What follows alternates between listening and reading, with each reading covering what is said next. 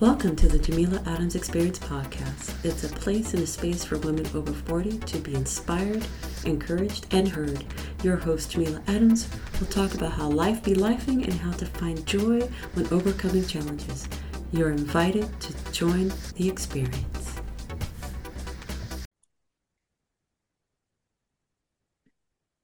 Hey everyone, thank you for joining this week's episode. I'm so honored to have another guest for me to share with you this week. And I really want you to lean in and listen to her because what she's going to say will be inspiring and I hope encouraging for all of us who's gone through some setbacks, both physically, mentally, and are trying to get through it and push through it and find that there will be something for you on the other side. I believe that all of us, in some way, shape, or form, are champions for ourselves and for others. So when we go through things, it's good for us to know that we're not alone. So with that being said, I would like to introduce Kim here. She's a health coach that went from a wheelchair to a weightlifting podium. And she's going to give us insights on how to do better for ourselves as far as weight training and things of that nature. So with that being said, Kim, take it away. Thanks. I'm so happy to be here, Jamila. So I'm now very happy to call myself a health coach and work with women in midlife mostly. And I'm particularly happy because I have not always been in a position to train. I actually had a quite unpleasant experience, and it started all exactly 15 years ago. It seems such a long time now, when I was looking after my 3 kids, working a full-time job, and then all of a sudden, from one day to the next, I was struck down by an autoimmune disease. It took them a long time to find out what it was. With hindsight, I say autoimmune disease. At the time, I was just seeing double, and my legs were getting paralyzed progressively, and I spent 6 weeks in the hospital. And it was a very scary time. Turns out it was a one-off autoimmune thing, which was not the end of my journey with that kind of disease. But something that I want to share right away is that I am today very grateful for this experience because it totally changed my outlook on life. All the things that you get so worked up about, especially when you have small kids. And my kids at the time were quite small. I think my oldest was 10 and I have 3 of them. Wow. Wow. All the things that you think will mean the end of the world if they do not get done by 6 p.m. Right.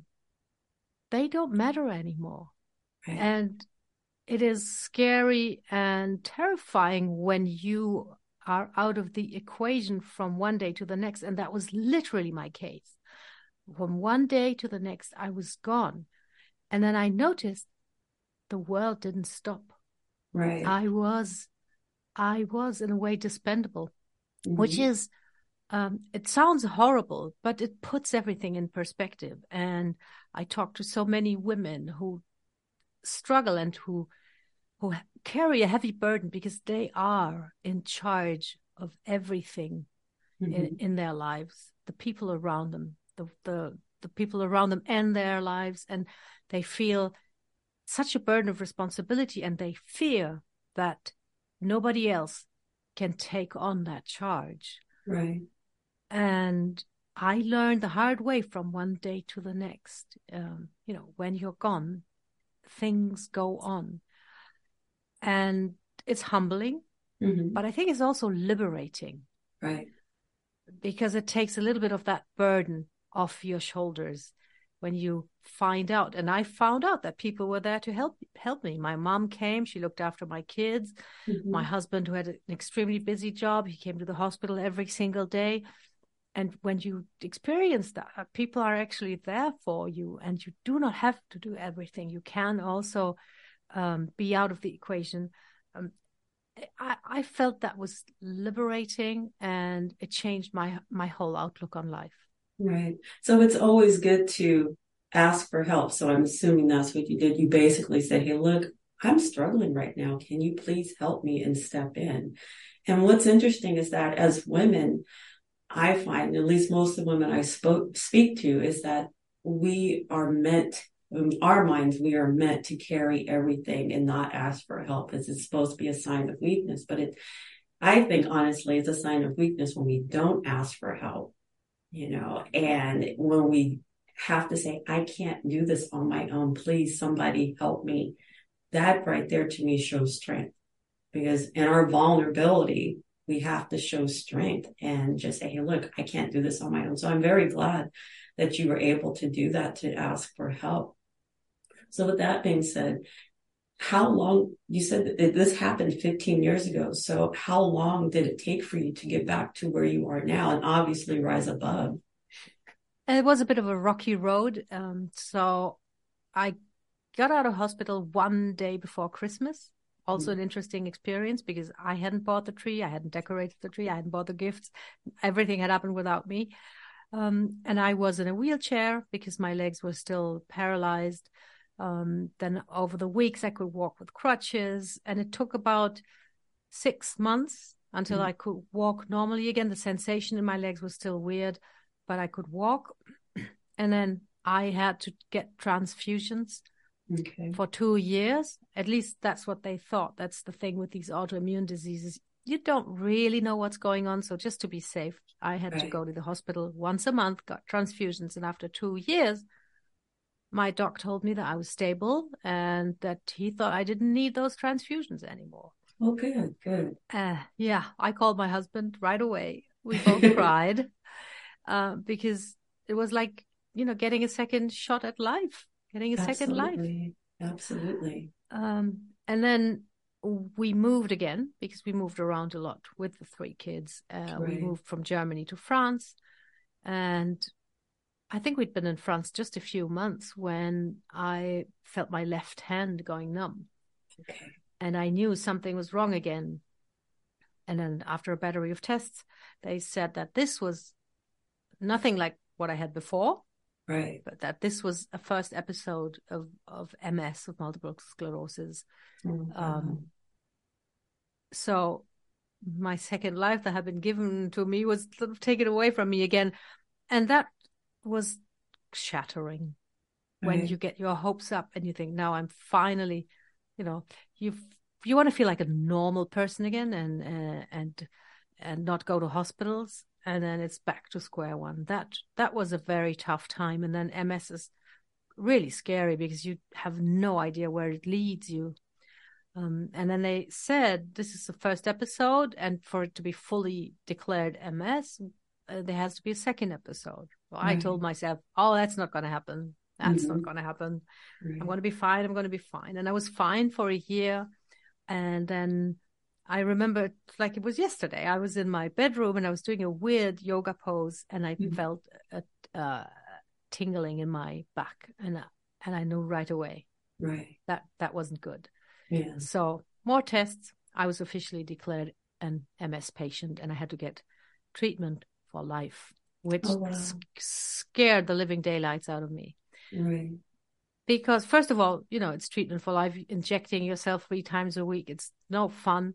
And then also, you will never be quite sure about where your body is at. If you're feeling okay and good, is it because maybe you got better? Right. Or is it just because of the treatment? Right. You will never know. So there is this, the decision to get the treatment is like a one-off, and then you don't have any more agency. Then it's done. You cannot change that. Right. That's what I thought at the time. That's why I also fought with the doc for an hour, because I didn't want the treatment. And he was very patient up to a point, and then he got a little bit impatient. And I said, well, okay, I'm going to get the treatment. Right. And that was quite unpleasant because, injecting yourself, the injection sites get sore. You get side effects like flu symptoms. But I did it. We moved again. I found myself a new doc, and he prescribed the same treatment because that was standard.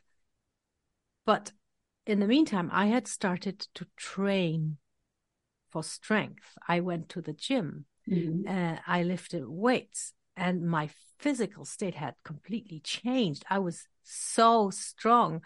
I was so fit. So the new doctor, he looked at me and said, well, you are looking great. Yeah, I'm Right. going to prescribe this thing, but thank God you are fine. Right. Right.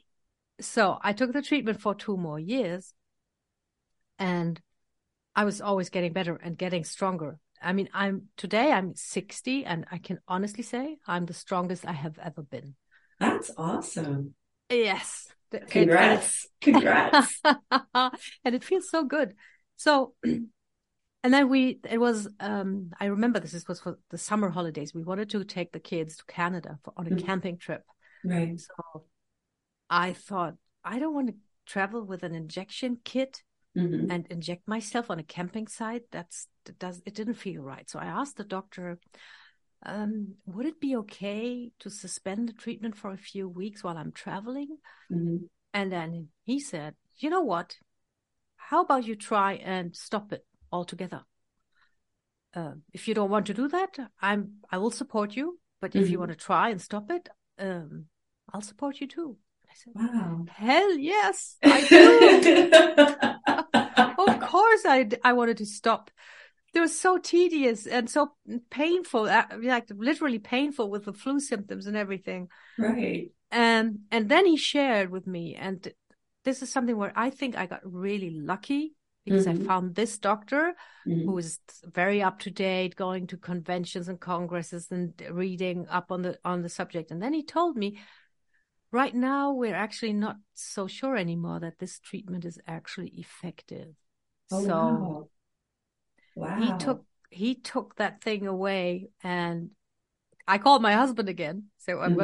we're stopping the treatment. We're crying again on the phone. And Right. I got another shot at Mm-hmm. life, right? Good. That was one of the most intense moments of my life. And then that was 6 years ago. Okay. And All right. I've been without treatment and without any symptoms ever since. So Wow. yeah, I'm incredibly grateful. And I think it's important to say this. I'm not pretending that you can heal MS by becoming physically strong. Right. But what Okay.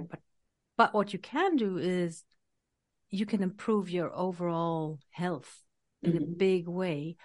And I am now getting to a point, also watching my clients train and get stronger, where I Mm-hmm. think that the effect of strength training on mental health might Mm-hmm. be the biggest one, actually. Right. Yeah. Because I believe when you feel good physically, it does affect your mental health. It really is the byproduct of it. And the more we get into exercising, the more we train, the more we lift or walk or whatever type of exercise that makes you feel good and you find the results, you feel better. It's almost, well, it is kind of like that dopamine kick. It's just one of those things that helps you maintain. And I personally, I love this because I'm getting back into working out again. I did take a pause because of everything that was happening in my home life. So it allowed me to get back in the swing of things now because I have my dogs, my four-legged kids. I take them out for their walks and they're not small dogs. So I'm physically pulling, Yes. trying to hold them back because the one dog I know weighs at least 95 to 100 pounds at least. Wow. Yeah. And so That's a workout. it is a workout. It is a complete workout. And so that brings me peace to go out and walk, and I do my yoga, I do my meditation, and it just makes me feel so grounded. So how does that with weight training, how does that help you feel grounded? What do you go in like in I won't say a meditative state, but like, you know that I'm going in here, I'm going to do my workout. But while you're doing it, does it like transform you in some way, shape, or form mentally? You need excellent focus because over the years I've switched to Olympic weightlifting, which is like two very specific techniques, and they require your entire focus. It's not just about the strength, but it's actually about, the path of the bar. It has to move close to your body, and you have to do certain movements like quite rapidly. So it's really, especially when you're not 20 anymore, it's challenging. Yes. So you need this full focus to do this, and that everything else is crowded out. Mm-hmm. So it's an interesting thought, because I never described it as meditative before, but you're right. It's a bit like tunnel vision, and you really have to focus on just that one thing, because otherwise you can't do it. There's also another thing, and it's like strength training is literally overcoming resistance. Right. So you are teaching your brain that, to overcome resistance, and then the experience that you can overcome resistance. Right. And I think that carries over to other situations in life. It gives you some kind of confidence. It's not a conscious process where you say, oh my God, I deadlifted 90 kilos and now I can sort of have this difficult conversation with my boss. Right. I think it's like subconscious. You just feel more powerful, and you believe more in yourself, and you have more confidence. Also physically, you carry yourself differently. Right. You move differently. My favorite moments is when a delivery guy brings like a big box full of vegetables, and he tells me, careful, this is heavy. And then I just give him a big smile and grab the box. I know it's a bit childish, but I love those moments. I think we all do. Like, watch me. Watch me. Absolutely.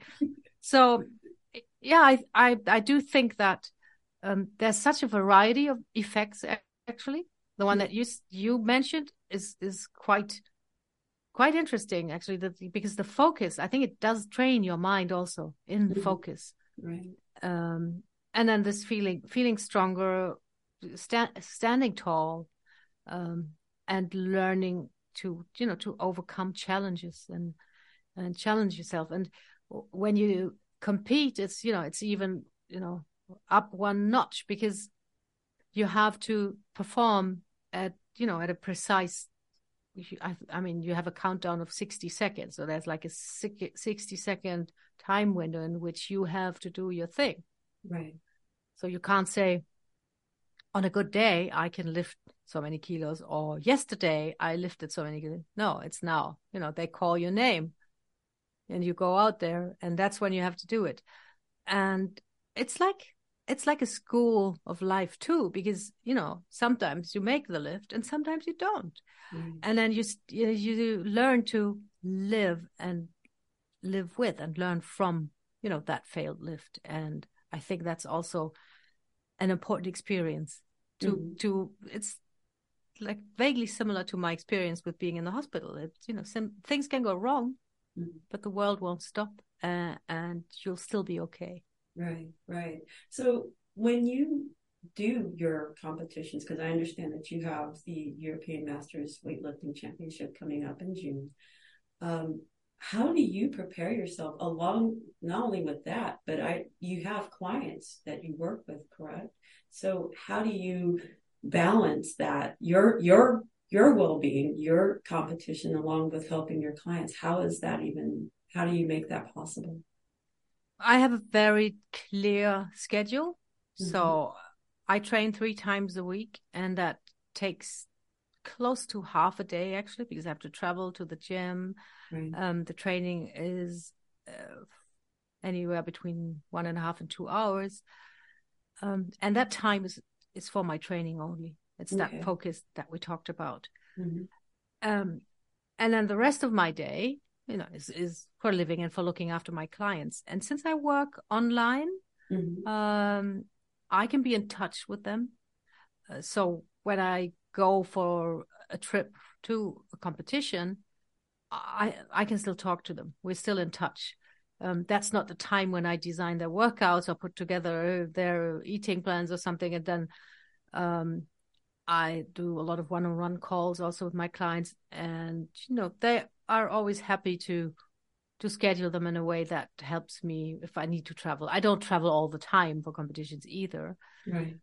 But I think this is something to do with having a clear schedule, and in a way, it's also I'm modeling this for my clients. They know that on these 3 days, I'll be out at a certain hour and I won't be back before a certain hour, and they can do the same in their lives, because so many women struggle to set that priority and say, okay, I'm going to exercise on that day at that time. Right. Then they, keep pushing it off, or something always happens. It's not because they're lazy or they don't want to do it. It's because something always happens. Right. And something will always happen in life.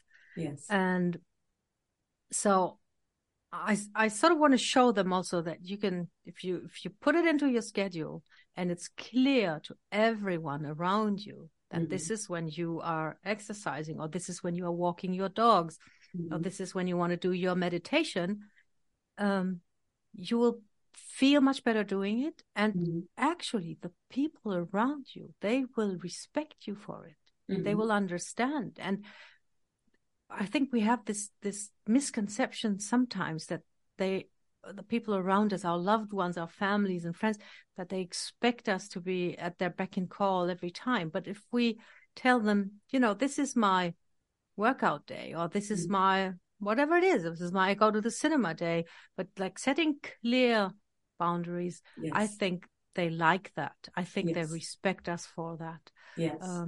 So this is something that I'm very clear on, and it works very well. Good. So, setting up boundaries, not only with clients, but with family as well.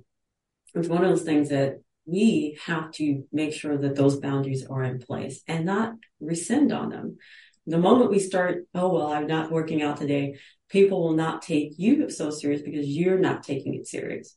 So I totally get that. I've been victim to that myself. So I have to start being more diligent about setting up my time. And now that the kids are older, it's really not an issue. It's the 4-legged kids I got to deal with. But overall, everybody's, good with the setting of boundaries. And I really do appreciate you saying that, because I think we sometimes lose focus on that. And boundaries are meant to protect us, and not just physically safe, but mentally safe, because we have to let people know, okay, I'm doing this for myself. I would hope that you pick up on it and to do something for yourself. And I won't cross that boundary, because you're trying to do better for yourself. So back to your clients. Have you had a client that would look into doing weightlifting, or have they decided, or they're just strictly, look, that's you and we'll let you have that moment? Or have you clients who wanted to go into weightlifting? No. Not yet. I have clients who do like a very serious powerlifting routine, but the Olympic weightlifting, it's like just 2 exercises, very technical. That's pretty specific. You'd have to find a club and a trainer. And frankly, most women who come to me mostly want to start moving at all. They have been sedentary for a while, and they know that they need to strength train. They know that they need muscle, but it's really difficult to get started in midlife. If you have never done that, it could be scary or discouraging.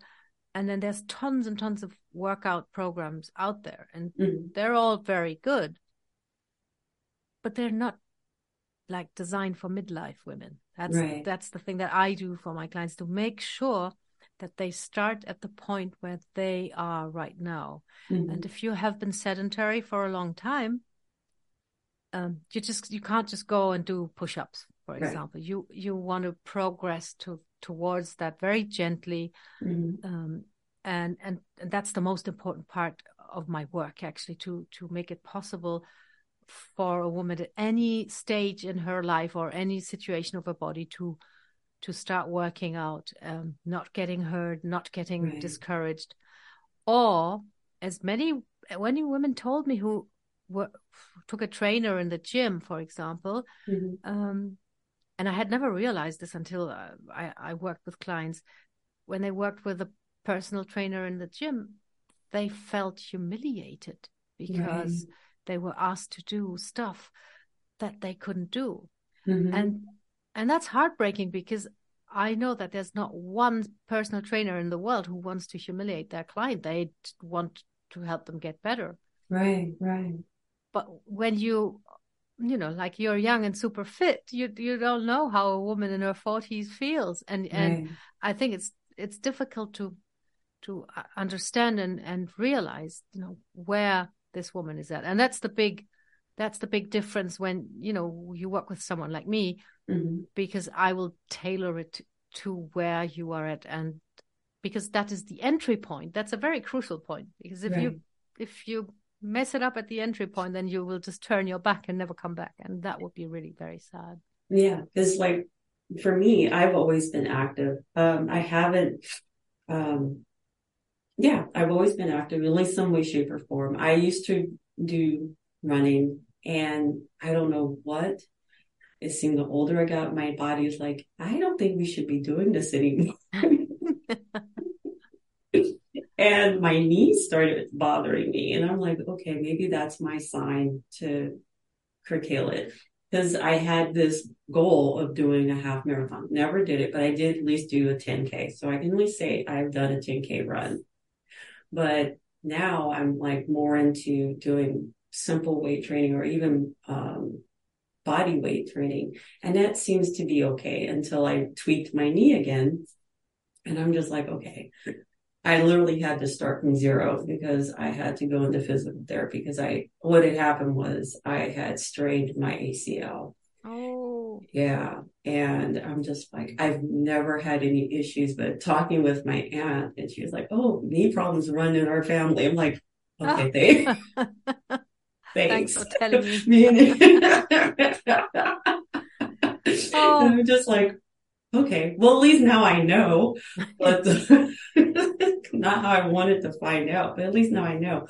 But with that being said, I started to par back and started just thinking, okay, I know I need to work my core muscles. Everybody has to do that. Work on your core, because that's your stabilizing, and of course then legs, and then, upper body, because women, we're not strong upper body, but hey, some of us are, some of us aren't. It is what it is. And I'm okay with that. I've never been super strong upper body. I know I can do certain things, other things, But what I'm saying is that I know what my starting point is after my injury. And I know to now start slow, because sometimes I can do it. Yeah. And that's honestly how I injured myself. I was doing leg presses, and I literally jumped from 45 to 100 pounds. Yes. Big mistake. And I learned, and that's how I injured myself.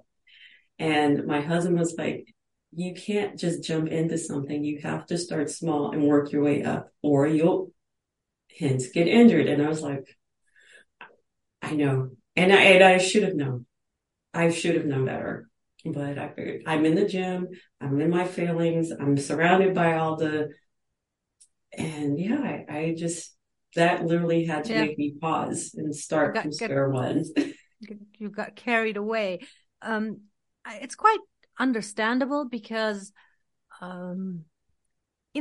we want things to go fast. I think it's probably pretty human. It's the same when we want to lose weight, even though it took 10 years to put it on, we wanted to come off in 3 weeks. Right. And then I know leg presses, the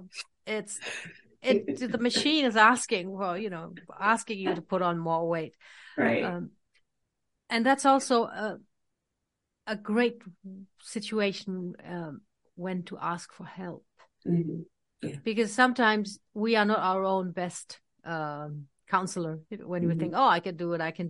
I'm very grateful, because I'm training in a club where there's a trainer. He's looking at us every day, and when we try things and they don't work out, he is going to be the one who says, stop here, move on to the next exercise. Right. And because when we're by ourselves, we tend to maybe not even overestimate our ability, but somehow we just, we want to get it done. We want it to be faster. Right. And yeah, patience sucks, but Yeah.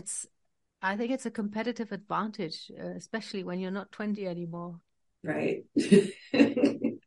That's true. And I learned. And so I had to listen to my body and take note, like you're doing good to be in the gym. Okay. You're good to be working out. Listen to your body. And when you know you're in pain, don't ignore it, because that's what I did. And, yeah, I learned now not to do that. To absolutely learn to listen to my body.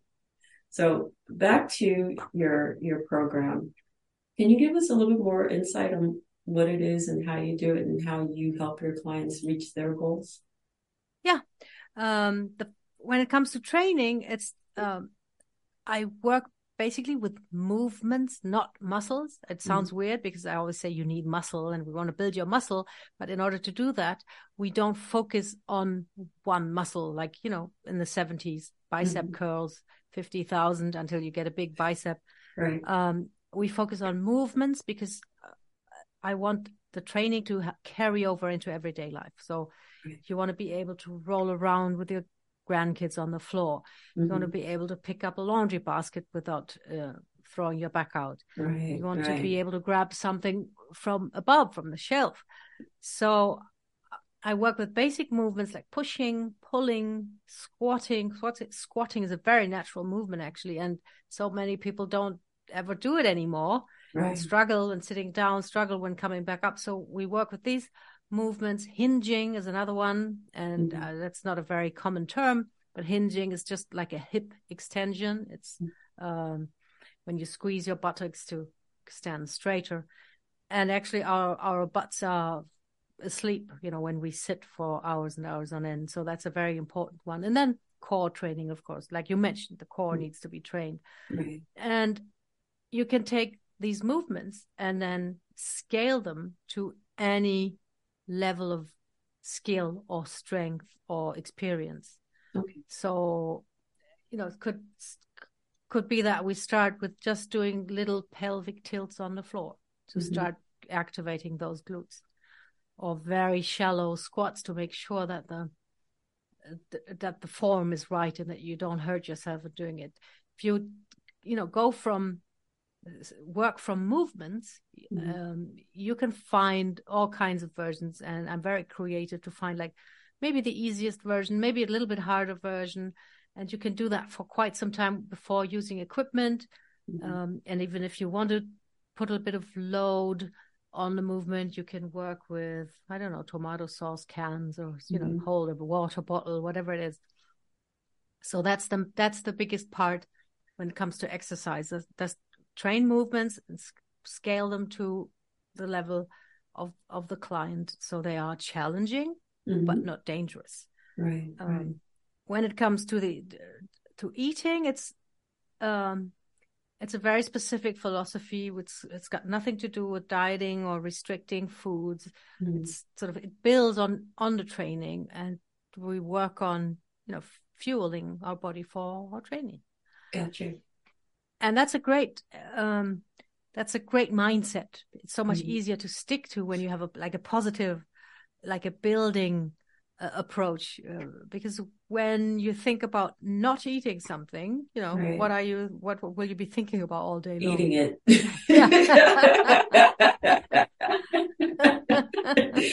Eating it, yes. Absolutely. So it's the same. For the eating part, we also do some kind of reconnection work, not reconnect the brain with the muscles. And for the eating, we reconnect the brain with the signals that our body sends about satiety, for example. Because we have food around us 24/7 now, and we're grazing so much. We mostly don't even know, are we hungry or not? It's just, it's 1 p.m. Let's have lunch. Am I hungry? I don't know. And we work on that, getting back to these basic feelings of hunger and satiety, and then also knowing when you've had enough. because your body does send signals, but they get drowned in the noise of our constant eating and the constant onslaught of food being, proposed and served. And that works pretty well. And it's great because when you have this inbuilt sensitivity to when you've had enough, you can go wherever you want, eat wherever you want and whatever you want, because when I've had enough, you can't overeat, and that's a skill too, and you can train that. Yes, I think what I've been doing in the last few years, there's certain restaurants my husband and I go to, and we know that the portions are going to be large. So normally what I will do is when my food comes out, I'll ask for a to-go box immediately, because I already know that I'm not going to sit here and eat all these portions just because it's in front of me. So if I automatically get in the habit of cutting it in half or however, put it in the to-go box, and then I can eat what's in front of me, and that's a smaller portion, I'm fine. But there are times when emotional eating comes into play. It's like I'm eating because I'm not feeling good today. Mentally, I'm just not here. And then I find myself eating. Or the opposite is like I don't feel like eating and I'm not hungry. And sometimes I have to make myself eat. And that's happened, because sometimes stress happens. And it's like I don't feel like doing anything that leads leads me to eating food. So I don't eat. I'm pretty sure you've talked to people that had those issues as well. So, but yeah, I just get in the habit. If I do order a large meal or whatever, cut it in half. So that way it doesn't tempt me to try to eat the whole thing. And that's such a smart move. It's do it before you even start eating. Tell them to bring out half and leave the other half in the to-go box. Because when it's on your plate and you start eating, then it's very hard to stop your brain from wanting more, because, we're these age-old animals and we've been struggling with starvation for most of our human history. So it's still programmed in here that there's food now, better eat it all, because we don't know if there's going to be more food tomorrow, which just isn't the case anymore. So that's really great to not even tempt your brain and tell them, bring out half and put the other half away and I'll take it home with me. And it's more economical too. Oh yeah. And then I'll have lunch the next day. Yeah. I mean, I'm getting to that point now, especially dealing with menopause, perimenopause. It's like, I know what my body is capable of doing and what it's not. And I'm not going to beat myself up about it anymore. And I'm okay with that. I mean, it's not easy, because I look at myself and I look at, what do they say? Don't ever compare yourself to other people, which is true. We try not to compare. But if you see something on the socials and you're like, wow, that's a cute dress. Will I be able to fit in it? That's a cute pair of pants. Those are cute. You just get that visual. How do you curtail that with yourself and also your clients? Because I have made strength such a sort of value or virtue in my whole system. I could actually look at someone wearing a pair of cool pants and look at their legs and say, oh my God, she can't even squat 10 kilos because there's no muscle on that leg. And it's interesting because with the functionality and the feeling of strength, your aesthetics, your change too. I really don't find like stick legs or stick arms like very beautiful anymore. Or I remember because I have strong muscular arms, and I've always had rather strong arms, and I was forever jealous of women with these like tiny, beautiful, like Grace Kelly style slim arms. And I thought, can I have this? I want this. And it's certainly beautiful, but today I'm just grateful for what my arms can do and what they can lift. So that has changed for me and for my clients. it's mostly fitting into clothes that they didn't fit in before, Right. that they had been looking at for years before they then took action. And then when they can wear those again, then they're just very happy. So they're comparing themselves to their former selves, Right. and not to people on social. I don't know if I see that wrong, but Mm-hmm. so many, especially fitness influencers and women, Mm-hmm. um, they all have breast implants. Yes. Majority of them. Yes. Yes. Yes. And I find that so sad Mm-hmm. because getting breast implants is not an easy No. sort of quick operation. You have to go through so much pain and hassle, and to want to go through that in order to look a certain way, I find that heartbreaking. Mm-hmm. Because what goes on in your mind? How do you relate to your body when you're ready and willing to take that on, in order to look a certain way? Right. I find that, yeah, quite distressing Mm-hmm. actually. Um, and it gives a wrong image probably, or Mm-hmm. maybe used to give a skewed image of what their bodies naturally look like. But then on the other hand, everybody's in on the story, so you can tell, when you have this super slim body with huge breasts, that Right. this has been manipulated. And the only thing that worries me about that is for young girls who maybe Right. get influenced by that and think that they have to look like this. And that's something I would love to have in our culture, that like physical strength is a value, and a goal that we teach girls too, from the very beginning. It's cool to be Right. strong. Yeah. It's cool to be able to do things with your body, not so much what it looks like, but what it Mm-hmm. can do. What it can Because it's do. much more fun too. Yeah. And it's interesting you say that because I remember joking with some friends, and I've always been insecure about my body. I've come to the point now. I love my body. I love what it did. I had three beautiful children, and it made me think, you know what, the superficial stuff is just that, superficial. And I always had this running joke with my friends. I said, if I didn't get a boob job by the time I was 50, it's not going to happen. It never happened. Never happened. And I'm okay with that. And a lot of it now is because I appreciate my body more. I am very thankful of the things I was able to do with this body and still can do with it. And as time progresses and things fade in and out of my life, like wanting to be a runner and just all that, I know that phase of my life is over, and that's okay. Moving on to the next thing. All I want to do now is just make sure that I'm healthy.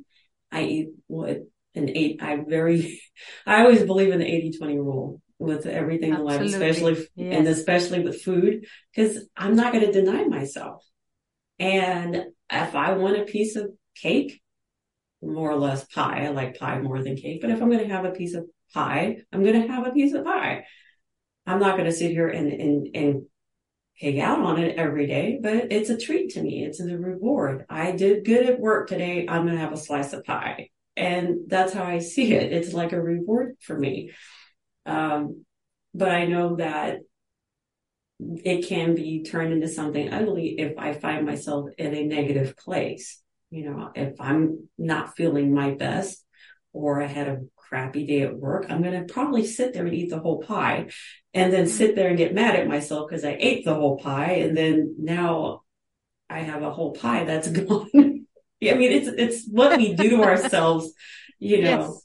to Yeah. compensate of what we were supposed to be doing and just be good about monitoring our food.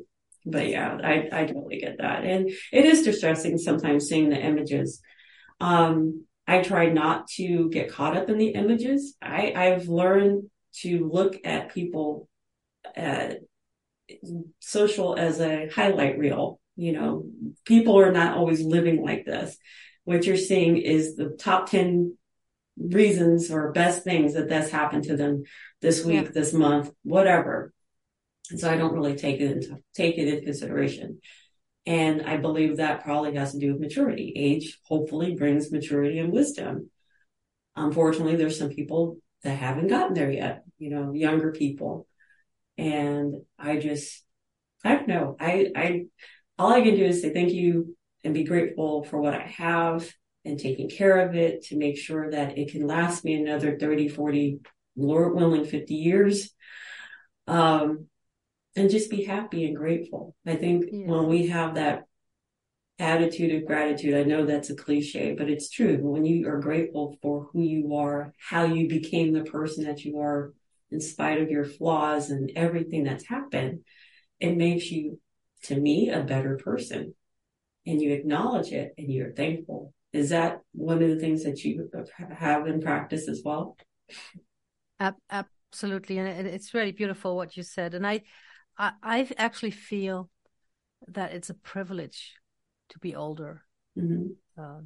Not everybody gets to get this far.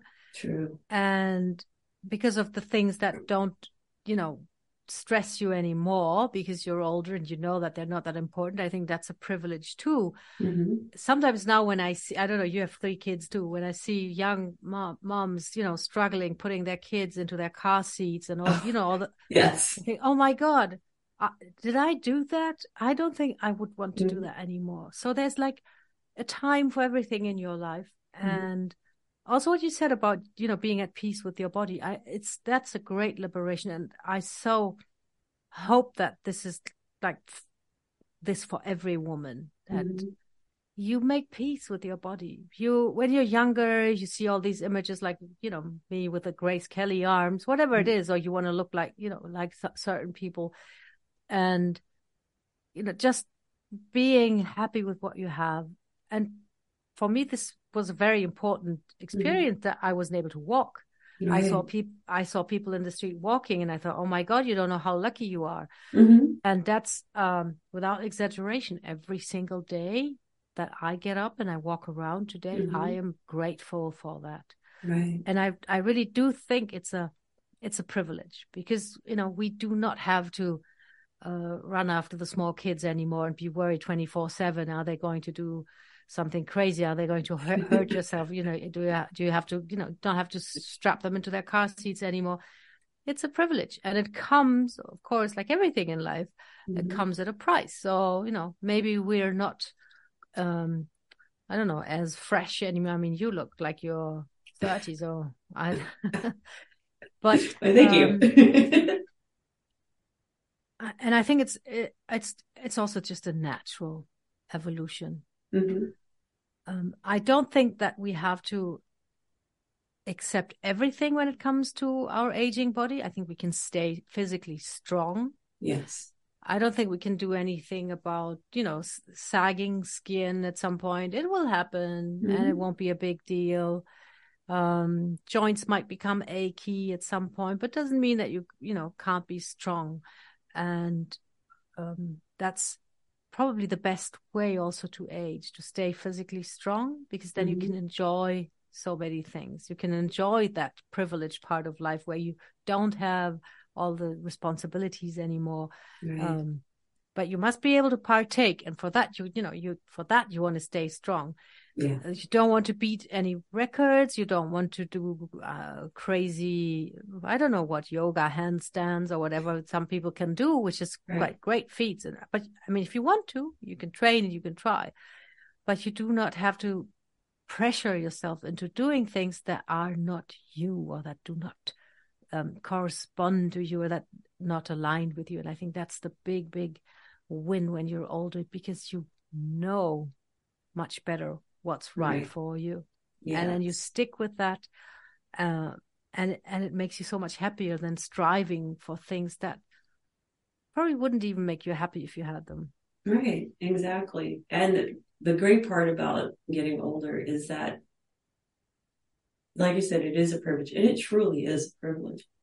And what I appreciate more now, more so than ever, is that I can talk with my kids and say, hey, believe it or not, it looks like things are not that great, but trust me, your body will carry you as long as you take care of it. And I have to tell my sons that it's like, you're going to be okay. I, my oldest, he used to smoke. And I said, look, I understand it's a way to deal. I said, but sooner or later, you're going to have to quit. And I never pressured or anything like that. But I think he ended up quitting. But I can understand why he picked it up. His dad smoked. At one point, I did smoke. So, of course, it was around him. But I quit. I don't know if his dad did, but that's neither here nor there. But I just said, you have to take care of your body. And especially now that you have your own children, you want to be around and be able to be fully capable of participating in their life. And I find that now more so than ever, I can go out with my kids and have fun with them. I can go out with my grandkids and have fun with them and not have to be pushed in a wheelchair or anything, like, not saying that that's wrong, but you know what I mean? It's like, I'm okay being able to do things with them and I don't take it for granted. I don't. Anytime I look at other people in their situations, I don't take it for granted. And I thank you for explaining your life and how things happen with you and putting things into motion. Is like, take care of yourself. Regardless of the diagnoses, you could still take care of yourself to do better, to be able to move and live. And I think that's the whole point. We still have a life. We still have air in our lungs. We could still see, hear, and all that other stuff. Take advantage of it, but don't take it for granted. So, yeah, that's the fine line you need to walk. Mm-hmm. And it's cool also to have, when your kids are adults and you can have adult conversations with them. Like, it's interesting and fun. Mm-hmm. I think that's a great gift too. Like, when you think, oh my God, at some point I made these people, like, physically, Right. we are bodybuilders.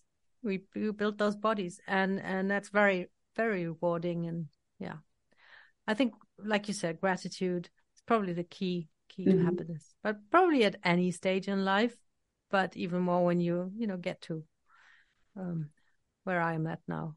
Yeah, I appreciate that. So now, is there any way how we can get a hold of you, Kim, and what are your socials, and what do you have coming up in the next few months? So my approach is called Fabulous in 15. So that's something that I started in January, where you can actually get in super shape in just 15 minutes a day. That's my big, big promise. And I make it happen. Mm-hmm. 15 minutes of training a day. And you can learn more about that by going to my website, kimrahir.com. And the first thing you want to do there is take the assessment that's on there. It's a free health and strength assessment. So it's not just about, can you do 5 push-ups, but it's a holistic questionnaire where you can really find that place that we talked about before, where you are at now. And then that gives you pointers and where you want to start. That's on my website, kimrahir.com. And you can follow me on Facebook, also with my name, Kim Rahir. And then there I share a bit about my weightlifting and what I'm up to. Some helpful stuff also. Would love for you to come along. Awesome. I appreciate you being here, and I love this conversation. I definitely would love to have you come back in a future time and just talk more about how our health is something we definitely should strive to improve, and just, do healthy eating and movement and our muscles getting stronger. It's a great thing to have. And I definitely would like to explore that further with you down the line. So with that being said, do you have any other final words, Kim, before we go? I just want to tell anyone who feels, especially women, that it's like too late for them, or that their situation is too bad, to just let go of the big picture, like situating yourself in this big picture and this long path that you would have to go down in order to feel better, and just ask yourself, what can I do right now, this very moment? Something that will help me get better. And it could be just drink a glass of water, go for a walk, go to bed 5 minutes earlier, anything. If you can focus on anything that you can do right now, that will start your momentum. And, the big picture in this case is not helpful. It will only scare you. If you can do a small thing today, maybe right now, when you stop listening to this podcast, that's going to get you just a tiny step ahead, but it's a step ahead. Awesome. I appreciate that. So with that being said, everyone, I definitely would love to have you leave a comment, follow the podcast. And also don't forget this. I want you to be inspired, be inspiring, be encouraged, be encouraging. But most of all, I want you to be you, and I'll chat with you all next week. Take care.